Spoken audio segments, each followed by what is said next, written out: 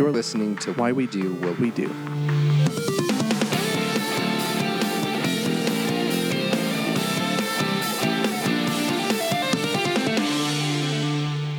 Hello everyone, Abraham here, and so this is Why We Do What We Do. Today I will be flying solo. I'm bringing you an interview I had the privilege of conducting with Dr. Kent McIntosh on the subject of disproportionality in school discipline. I hope you enjoy this fascinating topic on a really important and I think timely subject. So here is this discussion with Dr. Kent McIntosh. Okay, so let's begin with, if you wouldn't mind, just introduce yourself. Tell our audience who you are and what you do. Yeah, thanks for having me. My name is Kent McIntosh. I am the Philip H. Knight Chair of Special Education at the University of Oregon. I am also the director of a research unit here in the College of Education called Educational and Community Supports. And then I'm also the co-director of a National Technical Assistance Center on Positive Behavioral Interventions and Supports, or PBIS. Cool. Can you say a little bit more about that job that you just listed at the end and what that would entail? Yeah, you bet. So the Technical Assistance Centers are a program of the Office of Special Education Programs in the Department of Education. And our main job is to provide support to states and then districts, and then directly to schools in creating a positive school culture, improving school climate, increasing school safety, decreasing unwanted behavior like bullying, harassment, and disruptive behavior. So we work with most state departments of education, and right now work indirectly with over 25,000 schools across the country. So about 1 in 4 schools across the country gets either direct or indirect support from us on improving school climate. That's amazing. I was just about to ask what proportion that would be, so you answered my question before I even got there. Well, very cool. So let's actually go ahead and jump right into our topic then, and specifically discussing disproportionality. If you could define that as what is disproportionality in school discipline, and how did you come to be interested in this and to study this? Yeah. Disproportionality in school discipline is simply increased risk for being excluded from instruction, whether that be in office discipline referrals, so being sent out of the room, suspension, being sent out of school, or expulsion, being removed from the environment. And the disproportionality comes from this increased risk just from being part of a group. And these groups could be race or ethnicity, could be ability, could be gender. Although most of the time when people are talking about disproportionality, they're talking about racial disproportionality. I got it. Okay, and how did you get involved in studying this, and how did you get started, and where did your interest begin? Probably for most people who are educators, it started from me as a student myself. I grew up in a really diverse city, Los Angeles, California, but went to school in a very segregated school system. And, believe it or not, schools are as segregated now as they've ever been in the country. And even then, I went to school without a lot of students who were Black or African American. And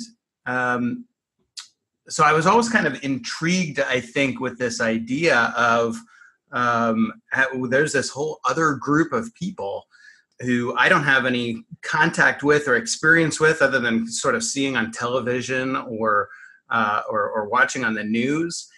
And for me, that became pretty interesting.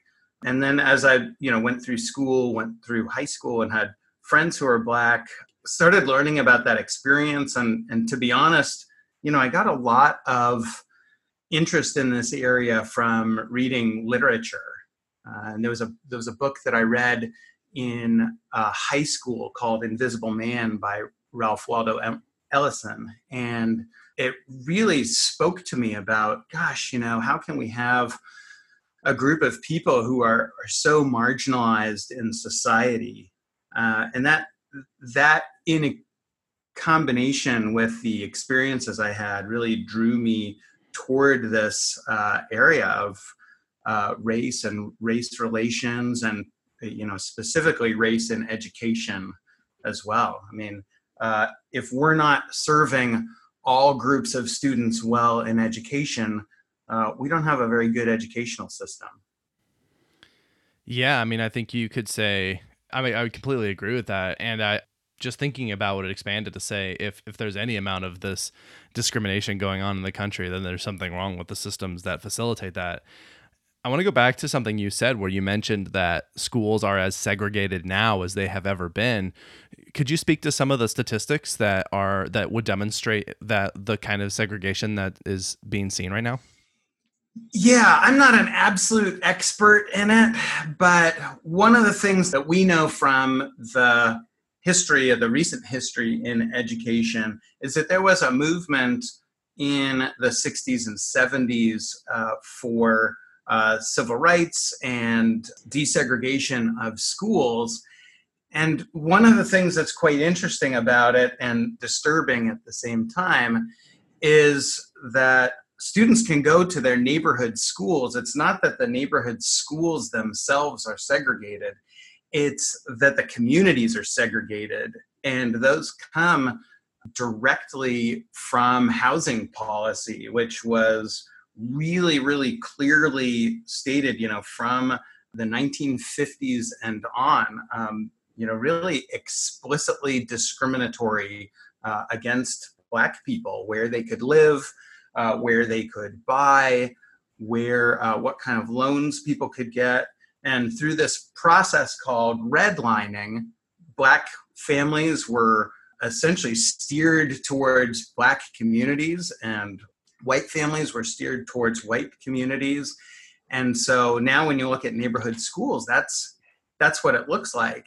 And one of the things that's really concerning about this is that a pretty good intervention that we've seen for improving discrimination is this idea of what's called intergroup contact, meaning that the more people you know from a different group, as opposed to just one person, or as I was saying before, just about seeing them on the news, or reading in the newspaper, or watching stereotypes on TV, the more people you have regular contact with, the less likely you are to have these stereotypes that hold really firm, even in the face of evidence that says, this is not true for this individual.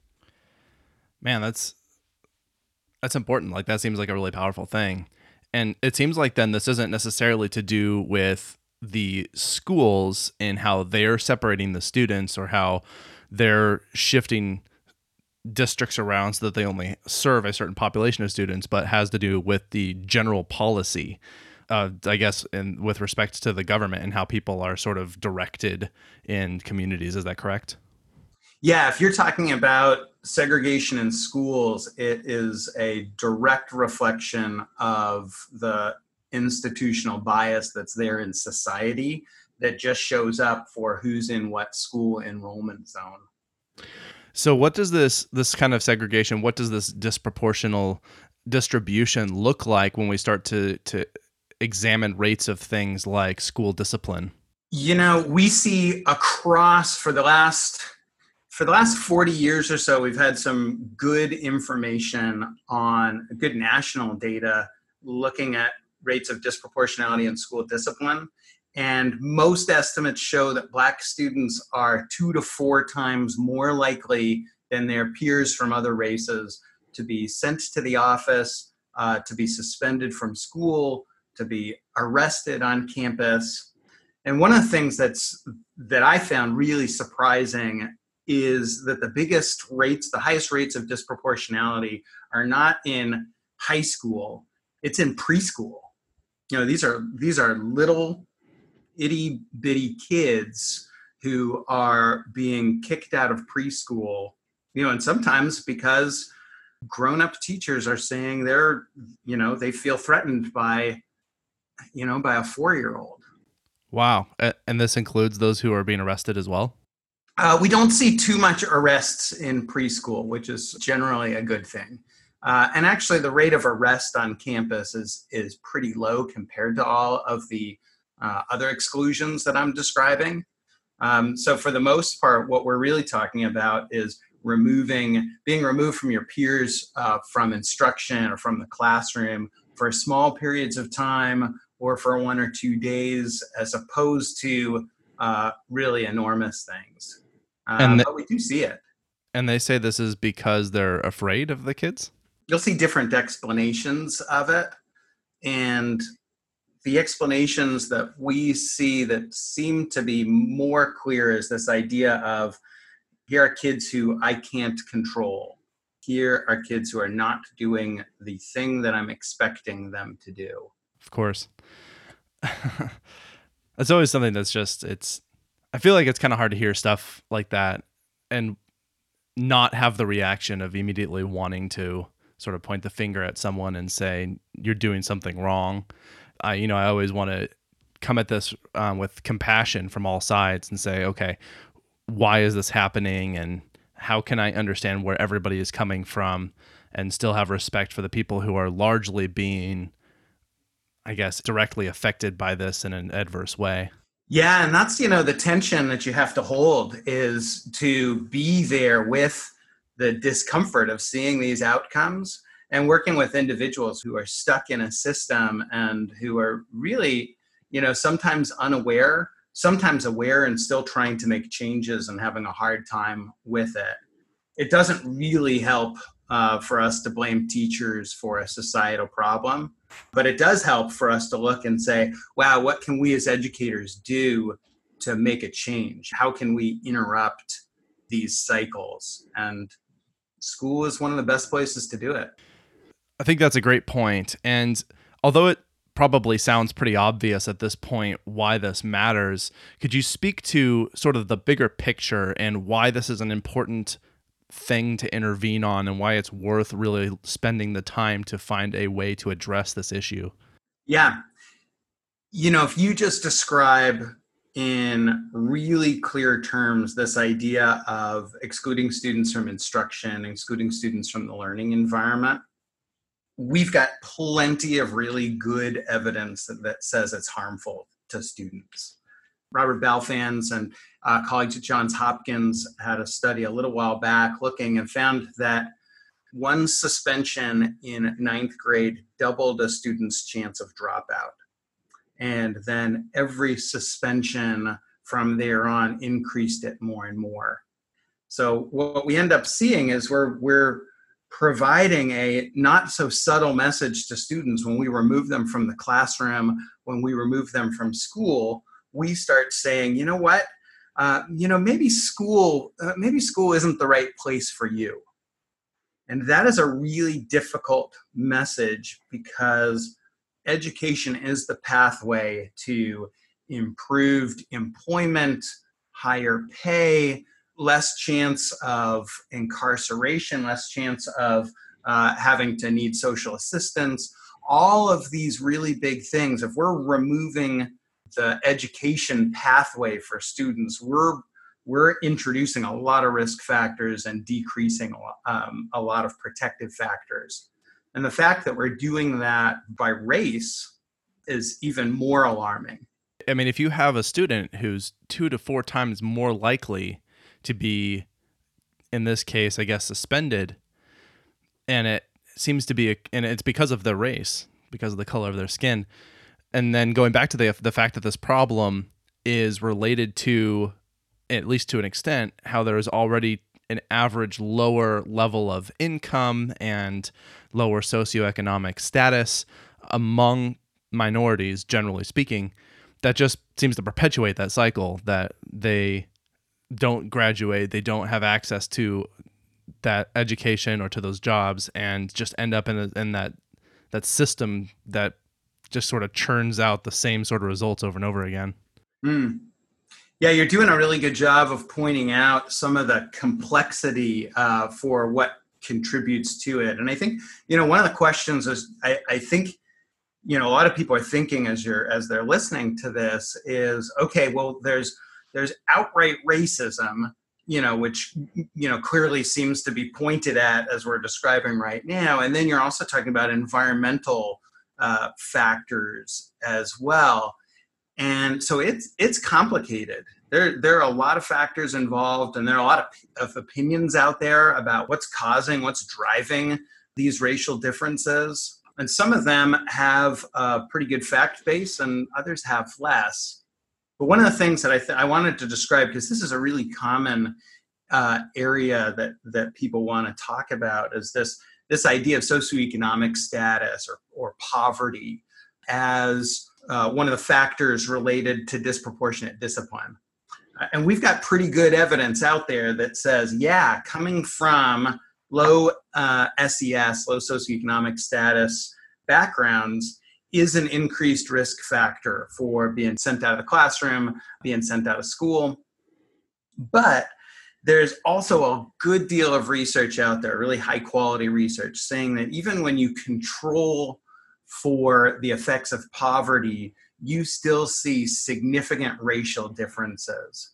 So that connection right there between poverty and race and disproportionality, it's there. It's there, and it's very obvious for people, but there is a racial component to it. And it feels, I think, in our kind of modern American society, it feels more comfortable for us to say, oh, it's poverty, because then that says, okay, then we can sort of start saying, oh, okay, well, then it's maybe these characteristics of race that make a difference. And so maybe that's part of it. Maybe some people can kind of, pull themselves up by their bootstraps a little bit more.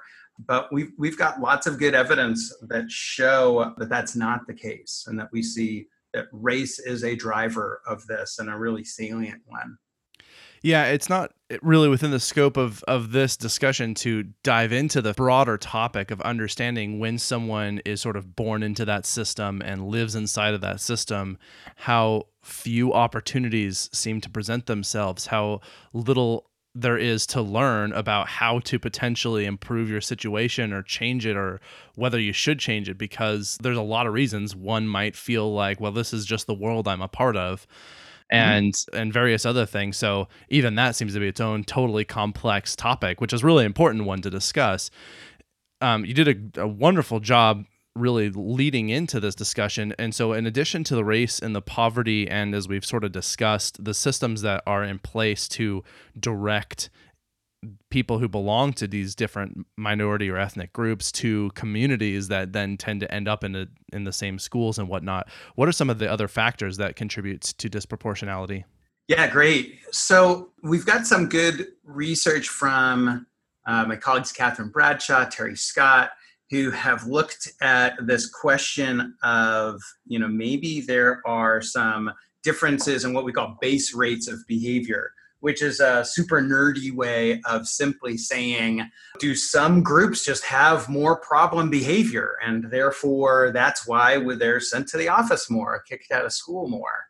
And we don't have really much evidence at all. There are some studies showing that, but there are a couple studies showing something a little bit different. So I was describing before, Catherine Bradshaw is also at Johns Hopkins and UVA.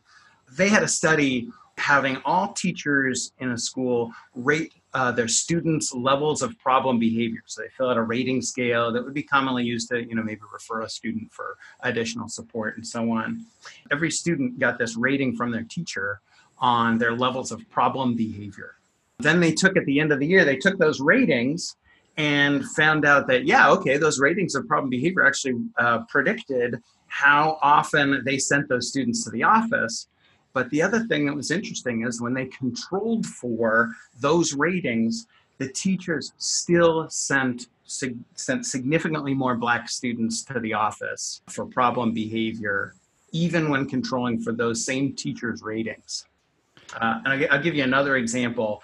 Terry Scott did this work looking at this mass observations of classroom behavior. And one of the things that he had noticed in the work was that Black students were getting higher rates of reprimands than any other racial group. And this is across elementary and high school classrooms as well.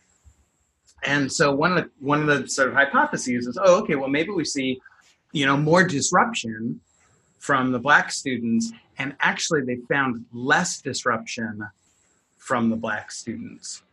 And so when I started thinking about this a little bit, there was a really nice, another study. I know I'm kind of studying up on everything here, by a colleague, Walter Gilliam at Yale University, who took preschool teachers, and they were actually at a conference, and asked them to sit down and watch videos of kids interacting with each other in a preschool classroom. And what they had is they had this eye gaze tracker. So they had this, they were able to see what the teachers were looking at. And he asked them, said, okay, I want you to look at this video and I want you to watch for problem behavior. And this is what's called a deception study, meaning that these were actually all child actors. There was no problem behavior there. But when they were primed to look for problem behavior, they were inordinately looking at the Black boy and then also the white boy. So there's this race and gender component. And, I don't know about you, but I am the parent of 2 preschool graduates. And I know that if you look long enough at a preschooler for unwanted behavior, you're going to see it. Yeah. So we call that a surveillance effect, which means if we're kind of on the lookout, if we're kind of primed already to look at a student and say, I should be looking for problem behavior. And we look at another student and we say, I'm going to assume that they're doing everything that's in line.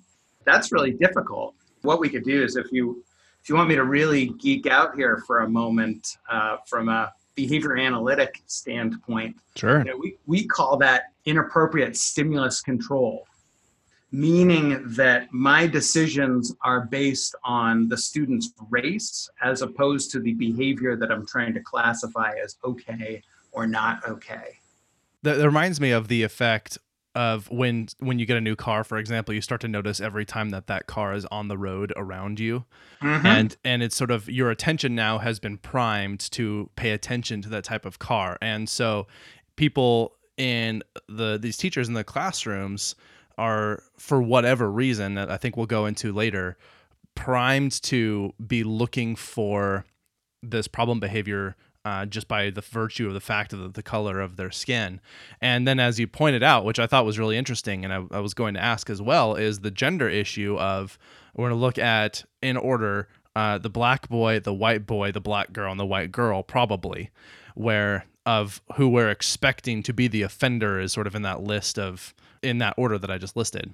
Very, very close. Interestingly enough, the Black girl was looked at less than the white girl. Oh. There's some race and gender research that's fairly mixed. And sometimes there have been some studies showing that Black girls get more referrals than white boys, which is really out of our gender stereotypes that we have and most of the patterns that we see. And then we have some that say we have few. But I would also argue that the lack of looking for a student for challenge also means we're not actually looking to find skills that we want to build for them.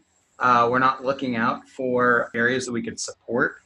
We're also not looking for incidences of appropriate behavior that we want to pay attention to and acknowledge and provide some behavior-specific praise as well. I want to go back really quick to a point that you also mentioned with respect to those base rates of the problem behavior. And I believe that there would be some people who, somebody believes anything out there, but so I'm pretty confident that this is the case. But someone might say, well, maybe it's the case that the people of this race do just tend to have more problem behavior. And so the thing that you mentioned with the study by Bradshaw, I believe, was, and I just want to say this back to you to make sure that I understood this correctly, was that if they looked at just the students who had the same rating from their teachers, so the same types of problem behavior or the same rates of problem behavior, when that was the same across regardless of race, that the Black children were still sent to the office more often, even though the white children were demonstrating the same types of problems. Is that correct? Mm-hmm. That's right. You're essentially controlling for taking that out of the equation and saying an equally disruptive, I don't really like those terms quite as much, but an equally disruptive black boy and white boy, the black boy is going to get sent to the office more. Are there other of these sort of alternative ideas for what might be a factor that would contribute to this disproportional school discipline? And I'm thinking specifically of people who are looking at this skeptically or doubtfully and thinking that it's not really a race thing, it's a X, whatever it is thing, that it's a math, it's just the way you're calculating your numbers. It's just that these people that these races, they don't value education the same way. I'm just trying to make up like what might be another hypothesis that you may have heard that someone might try and offer, and if there's a rebuttal to that. Yeah, I like that you're going there. One of the things that I'm really enjoying about this conversation is that we're going like straight into areas of discomfort. And that is so important for the work that we do. And it's super easy. Look at me, white, male, heterosexual, cisgender, like I'm basically part of every highly represented group you can find out there. And so it's very easy for me to ignore these things. If I feel a little bit of discomfort, I move away from them. But one of the things that I think of is that we really encourage people to look at their data and see. And it could be, we've got schools that, it's not necessarily black-white differences or black all other differences where they see the most challenge. And especially as you move into high school, we see, for example, our Indigenous or Native American students get higher rates of office referrals. And I should say that all of the metrics that we use, all of the ways to count disproportionality, all control for the population of students in the school. So it's not really a denominator question. And you can calculate it a few different ways and you can see that. So sometimes people look and they'll say, oh yeah, but all of our disproportionality is driven by these 3 kids. And we can actually look, basically all those stats that I described before about black students being 2 to 4 times more likely than their peers to be sent to the office, that actually does not account for whether they were sent to the office once or 50 times. Wow. So that way you're able to, and you can look at it both ways. You can look at rates per student or you can look at risk overall. And, sometimes, there are sometimes people look at it, and Jason Okonofua looks at this idea of, well, what is it like to be a student of color growing up in this environment where they're just experiencing this increased surveillance effect?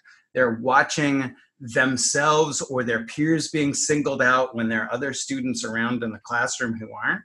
It actually, if you were to start seeing that, you might see a lot of disruption simply because of a reaction to this, unfair system that's out there as well. So you might even see different rates because of that. So one of the things that starts pulling us toward this, and I was describing, asking schools to look at their data, our data are showing you can divide any of the incidents that students get sent to the office to or sent home for into these categories of objective and subjective referral types. And so what I mean by that as an objective referral type is you were absent, right? You did not show up to class. Okay, we can be pretty clear on that.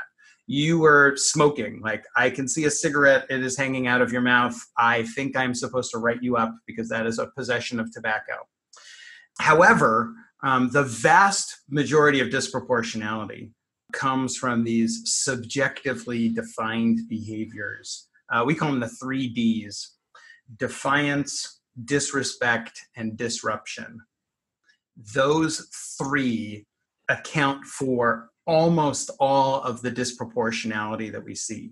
Wow. So if we were to see, if you had that argument about like, oh, okay, well, these students are just, it's a culture thing, they're just lack of morals, whatever you want to describe, single parent homes and poverty and all of these risks, we would expect to see increased problem behavior across the board. But instead, we see it specifically for these subjectively defined behaviors that are really kind of the judgment calls. Right. And anytime anytime anybody has to make these decisions and there's this ambiguity in the decisions that we make, it's not a black or white thing, it's kind of in between. That is where we see the most effect of our biases on our decisions. So we are likely to say ambiguity is disproportionality's best friend. Wow. Or ambiguous, the discipline decision we have to make, the more our implicit biases are to influence the decisions, without us even knowing it. Yeah. That's a really important point. It seems based on what you're saying that the fact that there is this disproportional amount of discipline happening in these referrals is not something that is unknown to the schools and to a lot of people who are involved in making decisions about the schools. Right. And so I would imagine then that there have been some initiatives or policies to try and address this to some extent. What are some things? I always like to try and look at the past and see what we can learn from that. And so what are some things that people have tried that have failed to address this issue appropriately? Yeah, there are a few things that people have tried, and you're absolutely right. I mean, you would be hard-pressed to find somebody who doesn't think that, at the very least, that this phenomenon exists. Whether or not they are convinced that we have to do anything different is sort of that. How are they? What are they ascribing the differences to? Right, got it. But there's sort of three main policies that people try fairly regularly to do. One is called the get tough approach. And in schools is most often called zero tolerance, or in communities is sometimes called the broken windows approach, which is we are going to look for and find every incident of non-desired behavior, and we are going to let you know that it is unacceptable. We're going to exclude you from instruction. We're going to send you out of school.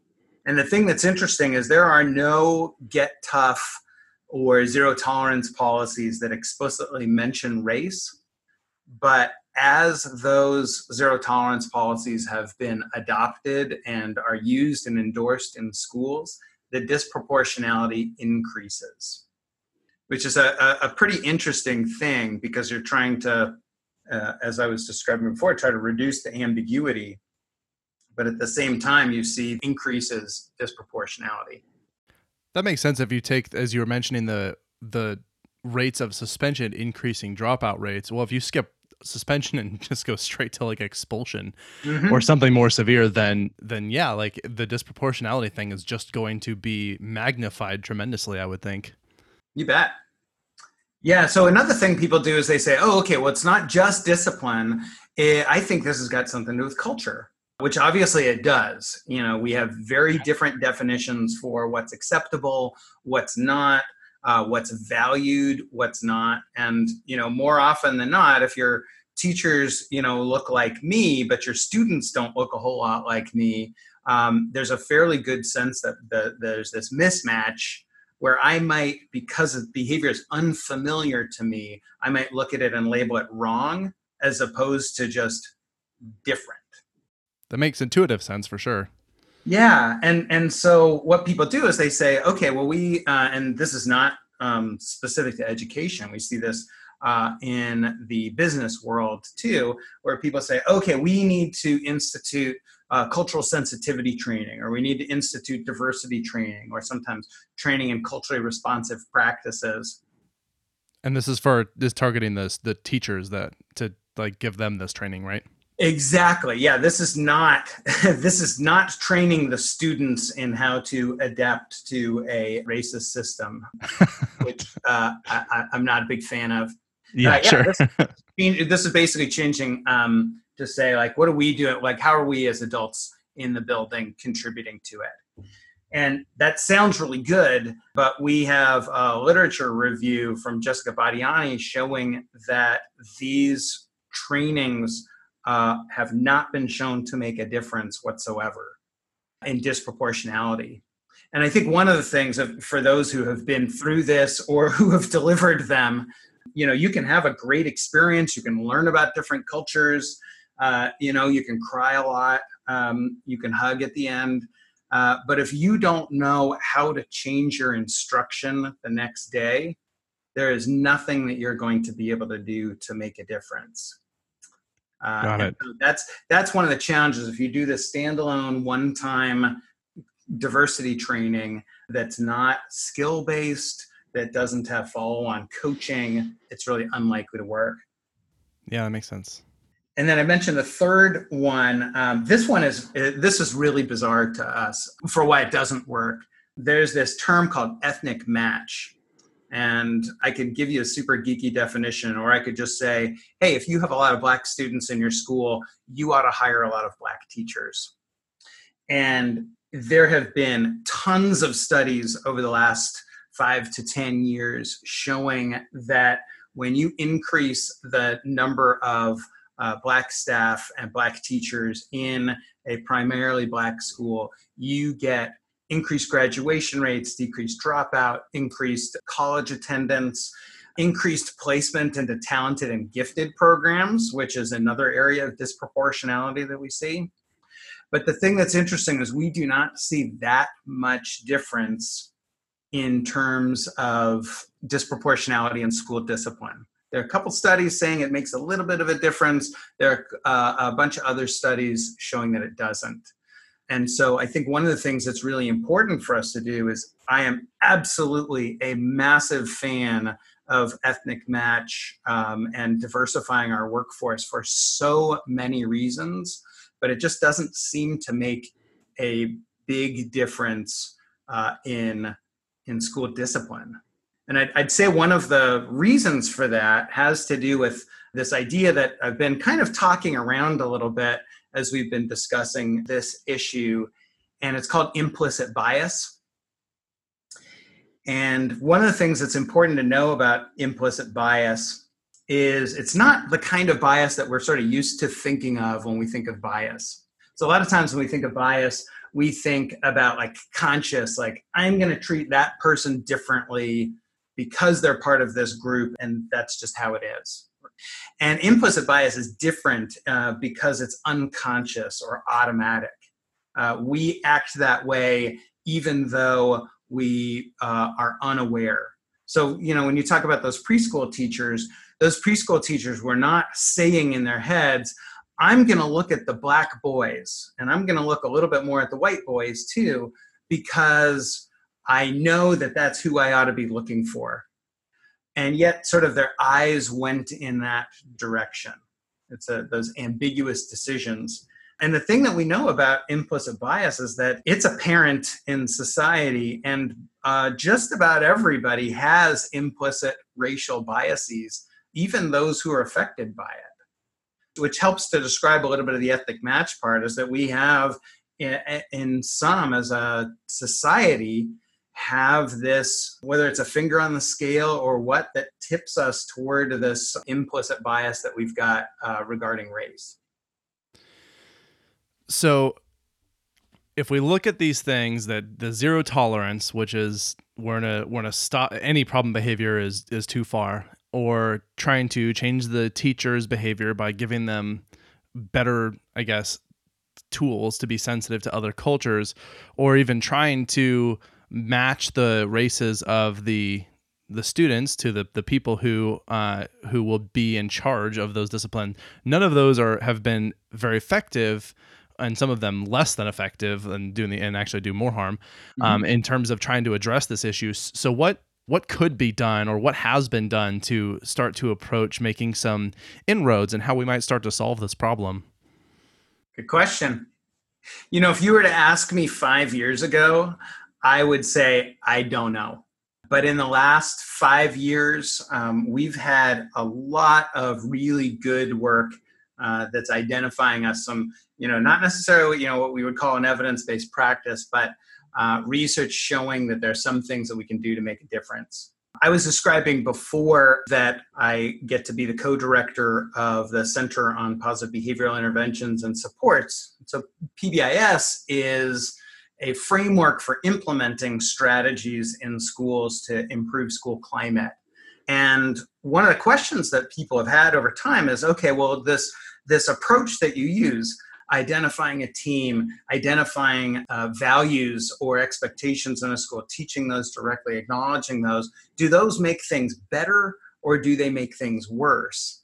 And there's been a lot of debate about it, but it's been mostly opinion-based. We went back and we looked at comparing schools implementing PBIS to the national population of schools. And what we found was that schools implementing PBIS with adequate fidelity, meaning they're doing enough of it that we would say, yep, they're doing it, and we can call it that. They see decreased disproportionality for Black students. Black students are sent to the office less, they are suspended less. But it doesn't actually eliminate it entirely. It decreases it. So it goes from like, oh my God, this is terrible, to like, this is terrible. You know what I mean? Okay. Gotcha. And so what we see from that is like, okay, well, this is a good framework for doing it. It's not doing harm. It's making a little bit of a difference. But what are the things that we need to do to change that? So there's been some research in looking, at parts of PBIS and which ones are more or less related to it. And so what we see is schools that look at their data regularly and use it for decision making. Schools that focus on teaching classroom systems, so having clear classroom routines, classroom acknowledgement systems, and then also schools that have good use of formal acknowledgement systems in schools, so systems for recognizing students when they do things the right way. That those three are the drivers of decreased disproportionality. That's awesome. Have any of those strategies or anything else that you've seen been able to reduce it all the way to just being totally even at all, or is that still something that's being worked toward? We get closer. The thing that's interesting with some of these is it is a great problem to have, to say like we can reduce this to even. We have a project right now that's federally funded by the Institute for Education Sciences, IES, that's looking at this very thing. And we've put together this intervention approach to do just that. And the work that we've been doing is essentially it's got a few parts. One part is we work with them to look at their school data, not just to say, is this bad or is this not bad? But we can use their data to identify really specific situations where we as educators might act more based on our implicit racial biases than on our values as educators. We can pinpoint those specific situations, identify them, and then put some practices in place to improve that. And the parts that we do is we work on how do we make these school systems, really in concrete ways, how do we make our school systems more culturally responsive? The way that we teach routines, the way that we identify what things in the school or what things in the classroom are okay versus not okay. We actually work with students on identifying what are the things that look okay and not okay at school, and how is that different from home, or how is that different from you and your friends? And sometimes what we find is that there's a big jump that students have to make between school and home and in their community or in their neighborhood with their friends. So that's one part of it. And then the other part of it is we can teach people to become aware of their implicit biases and actually teach them what we call a neutralizing routine, which is a replacement behavior. Instead of simply sending a student out of the classroom or kicking a student out of school, to stop yourself right as you're about to make one of those decisions and proceed with an instructional response instead of an exclusionary response. And then the last part that we use is lots of coaching with performance feedback. So one of my students, Cody Guion, completed his dissertation last year, actually observing teachers in the classroom and showing them their disproportionate use of praise and reprimands in the classroom. And just having an open conversation about, okay, here it is. I'm pretty sure this doesn't line up with your values. What are the things that you want to do differently? And then continuing to support them. We're not very interested in this idea of, can we identify who are the bad apples and can we fire them? Because we would be either alternatively firing or keeping all of us, depending on the situation. So I think you've sort of spoken to this a little bit, but I'm wondering if you have just any more to say about why this system would work so much better than those other three that seemed to have like a promising sort of, I guess, philosophy to them, and yet they were not working. And yet what's being done now seems to be showing that there is kind of some hope. Why is this working? What's different about it that's important? I would say a huge thing that we're doing is we are doing some awareness raising, but we're really focused on implementing strategies. We want to give teachers specific things that they can do differently to interrupt their implicit biases and to interrupt their split-second decision to send a student to the office. So most of us know, gosh, if we define classroom routines, if we define our situations, if we define our settings in the classroom in a way that doesn't line up with students' previous learning histories, we're going to have a hard time with it. If we're going to assume that students know how to be a student in my classroom without teaching them, then we commit what one of my favorite teachers, Anita Archer, says is assume-icide. It's clever.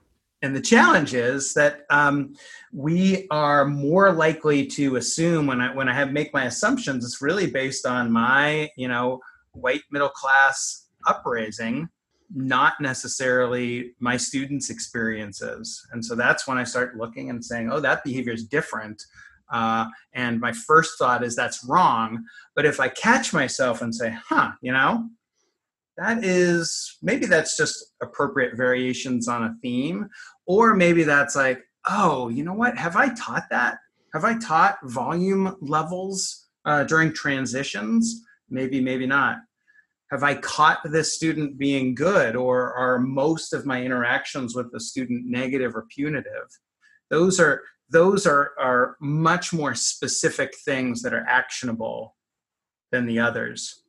And we've got a few good case studies of really reducing disproportionality, especially just reducing exclusions for African American students out of the classroom, out of school.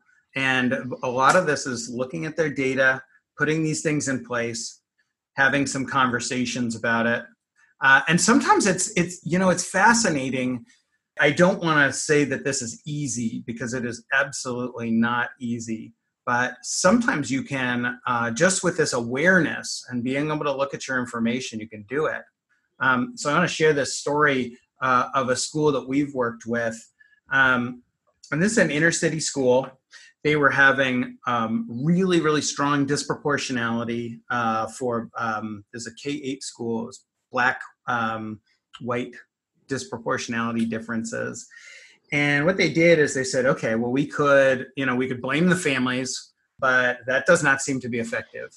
But what they did is they looked at their data and they drilled down. So they used their data discipline system to find these specific interactions.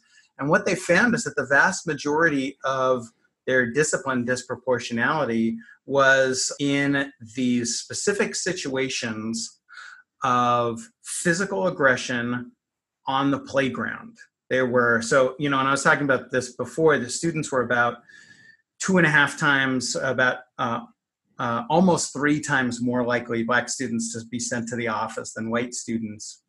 But for physical aggression on the playground, they were 4.5 times more likely to be sent to the office. Wow. So what they did is they said, well, let's go look and see what's going on. They talked to the recess monitors and found the majority of the challenges were happening on the basketball court. And they started looking and thinking about it and said, you know what? We think a lot of our challenges are actually based on differing definitions of what's okay and what's not okay. And essentially, a lot of students in the school were saying, hey, it's basketball. We like to play basketball with street ball rules. So aggressive defending, trash talking, being in your face. And then some of the other students, let's say the white students and the recess monitors, were expecting National Basketball Association rules.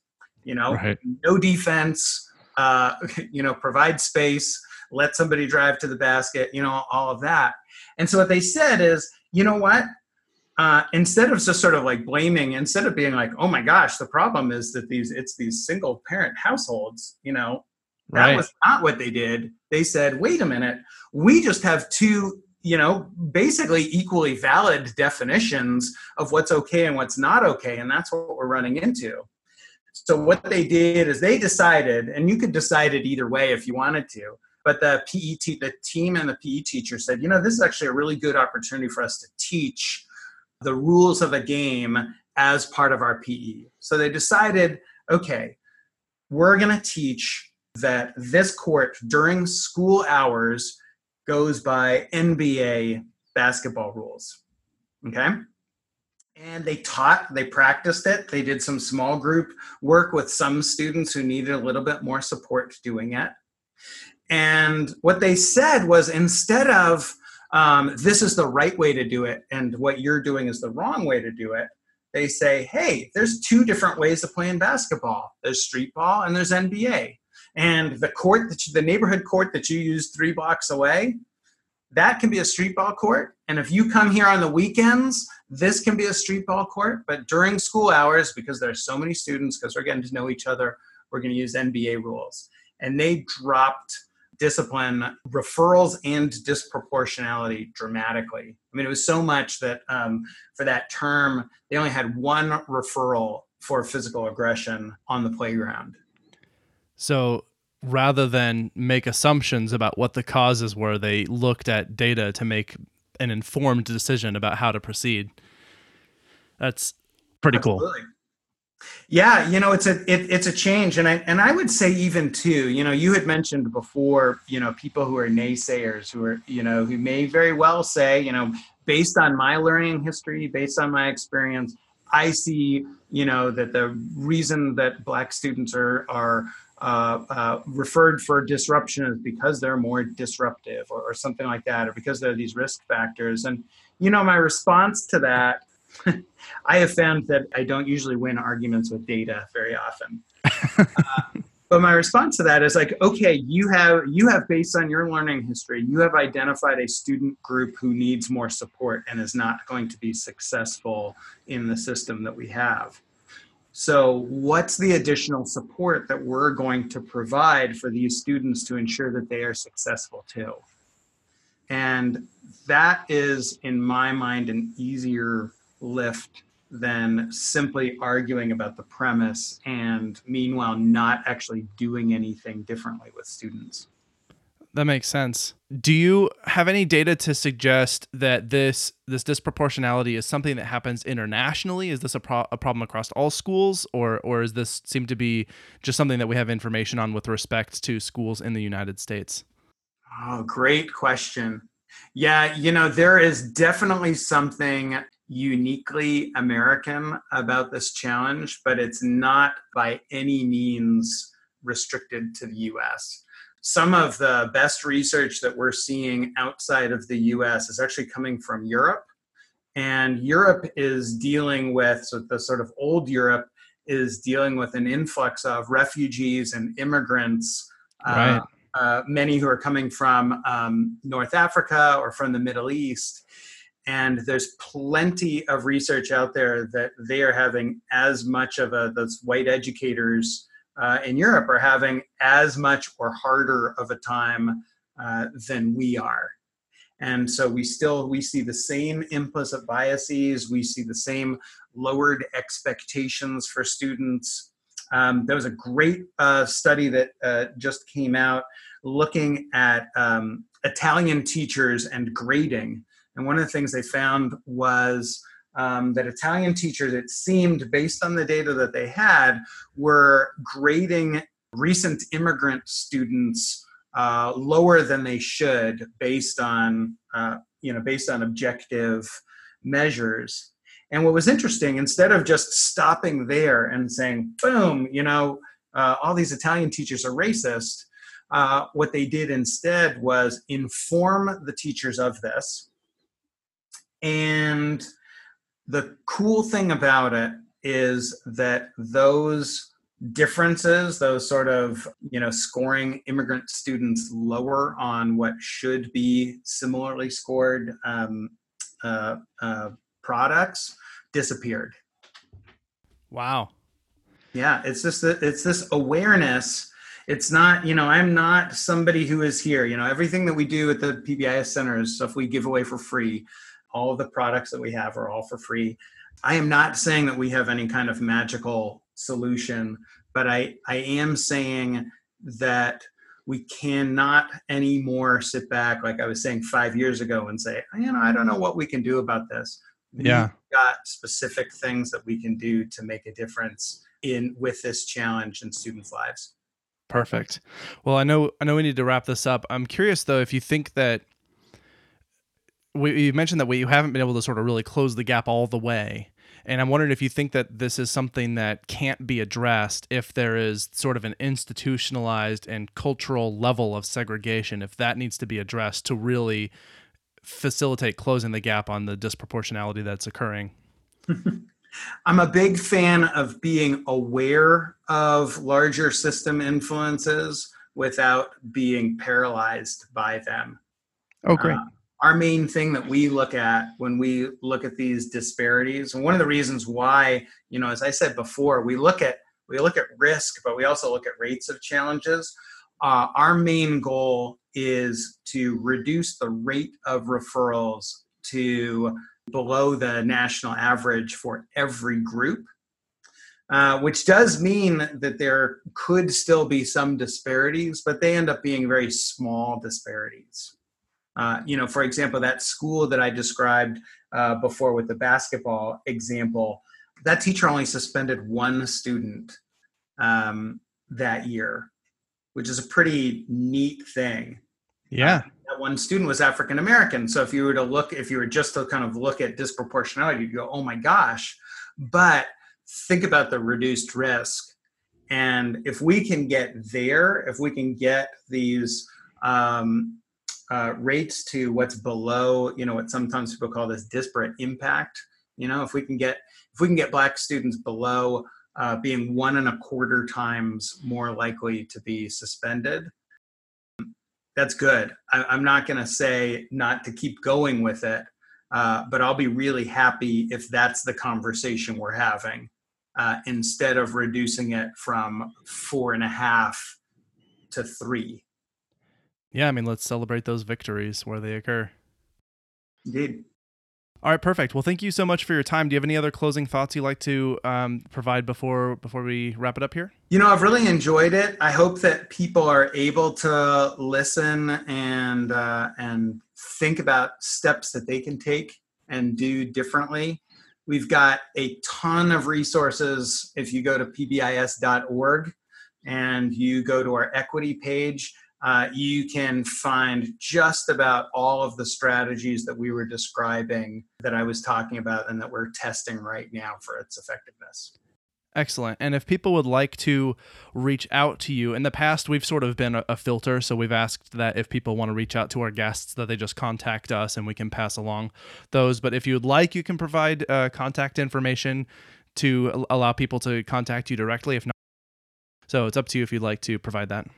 Yeah, anybody who's interested, you can get a hold of me at KentM, KENTM, at UOregon. That's the letter U, and then the name of the state, OREGON.edu.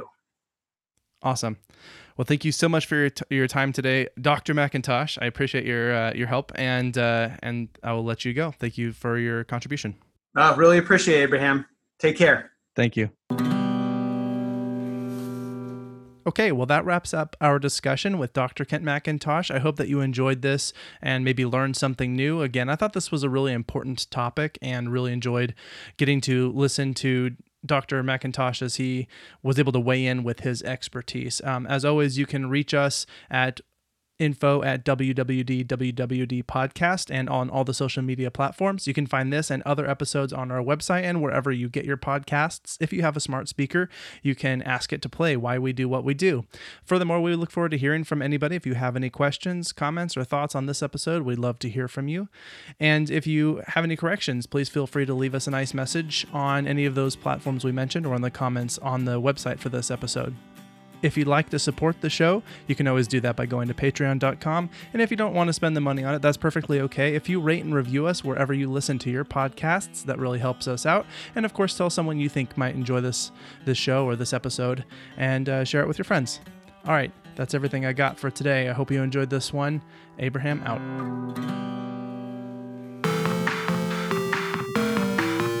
You've been listening to Why We Do What We Do. Why We Do What We Do is supported in part by our amazing patrons. Thank you. If you like what you heard, consider becoming a patron by heading to patreon.com/WWDWWD podcast. You can also rate and review us wherever you get your podcasts or share this episode with your friends. If you have any comments or questions, we'd love to hear from you. Find us at WWDWWD podcast on your favorite social media platforms. You can learn more about this and other episodes by going to www.wwdpodcast.com. There, you'll find links as well as detailed and shareable show notes. Why We Do What We Do is researched and produced by Abraham, Ryan O., Shane, and Miranda.